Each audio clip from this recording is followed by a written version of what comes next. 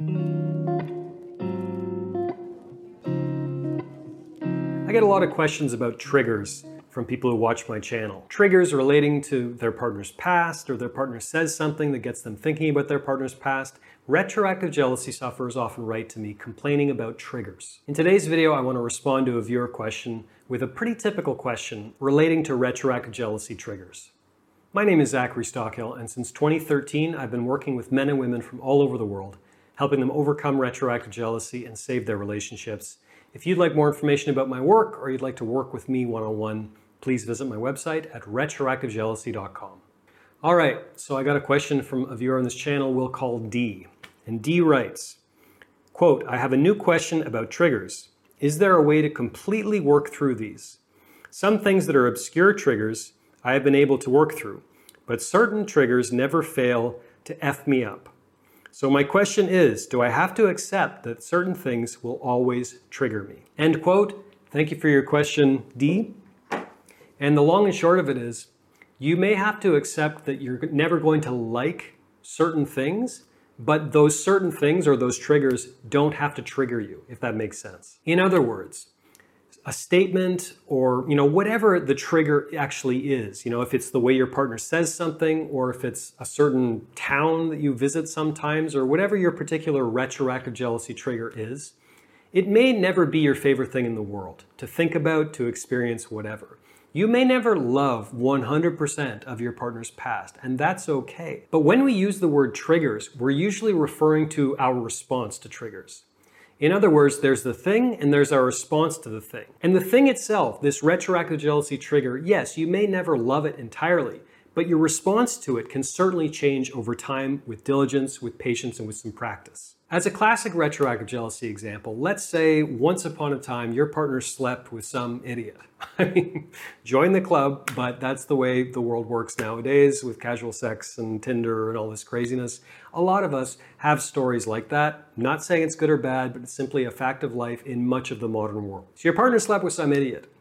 You may never love the fact that your partner slept with some idiot, but that's okay. I don't know about you, but I'm not perfect. I would imagine your partner isn't either. And there's always going to be something about whoever we're dating that isn't our favorite thing in the world to think about, to even know, and that's okay. That's called dating. So you may never love the fact that your partner slept with some idiot, but your reaction to that not liking it, if that makes sense, your reaction to that trigger doesn't have to be as intense as maybe it's been in the past, and you don't always have to react the same way to that if you gain the right perspective and if you gain the right tools to start controlling your response to triggers. I've spoken a lot on this channel about triggers. I've got all kinds of online courses and books and guided meditation series. You can click a link in the description of this video to find information about all of my many products for overcoming retroactive jealousy. At this point, many thousands of people have found them very, very helpful.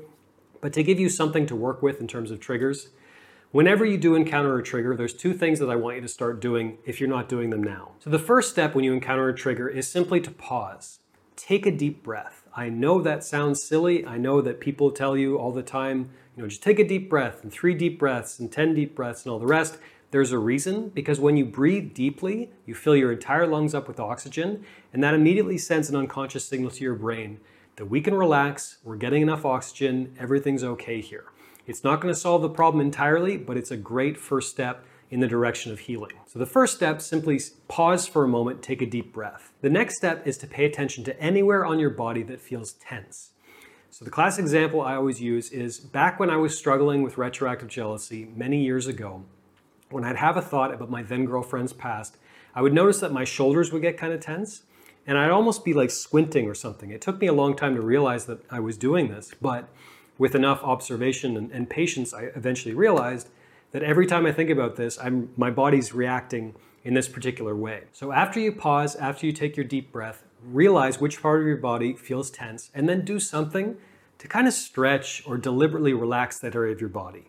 And this can be very subtle. No one else needs to know that you're having these feelings and that you're relaxing your body in this way. You can simply shift your body on your seat or stretch a little bit or do whatever you need to do You can keep it subtle, you can keep it non-obvious, but take a moment to start breaking the link between your physical sensations and any kind of mental anxiety or mental strife that you're going through. When you do this, when you pause, when you take a deep breath, when you shift your body to relax any areas of tension or stress, this is one of my favorite ways to start getting a handle on triggers. Because it's not intellectual, you don't need to do anything too dramatic or too involved or whatever. It's a simple way to tell your actual body and tell your brain, even on a subconscious level, that everything's okay here, we're not in danger, everything's good. The next obvious step is to redirect your attention back to whatever you should be focusing on.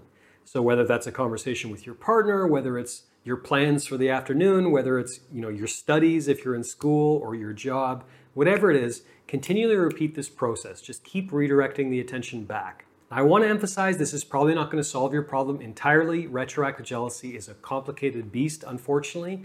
In many cases, that's why I've put out a video course, for example, Get Over Your Partner's Past Fast, that has, I think, 11 hours at this point. I've been adding to it for a long time now.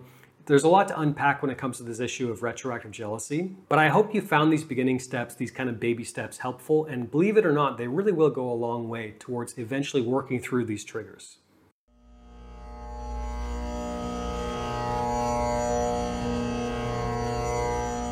Thanks for listening to the Zachary Stockhill podcast. If you enjoyed this podcast, please be sure to subscribe and leave a rating and review on Apple Podcasts or your podcast app of choice. To learn more about my work on jealousy, relationships, and more, please check out my YouTube channel at Zachary Stockhill. For information about my online courses, books, and coaching service, please visit my website at retroactivejealousy.com.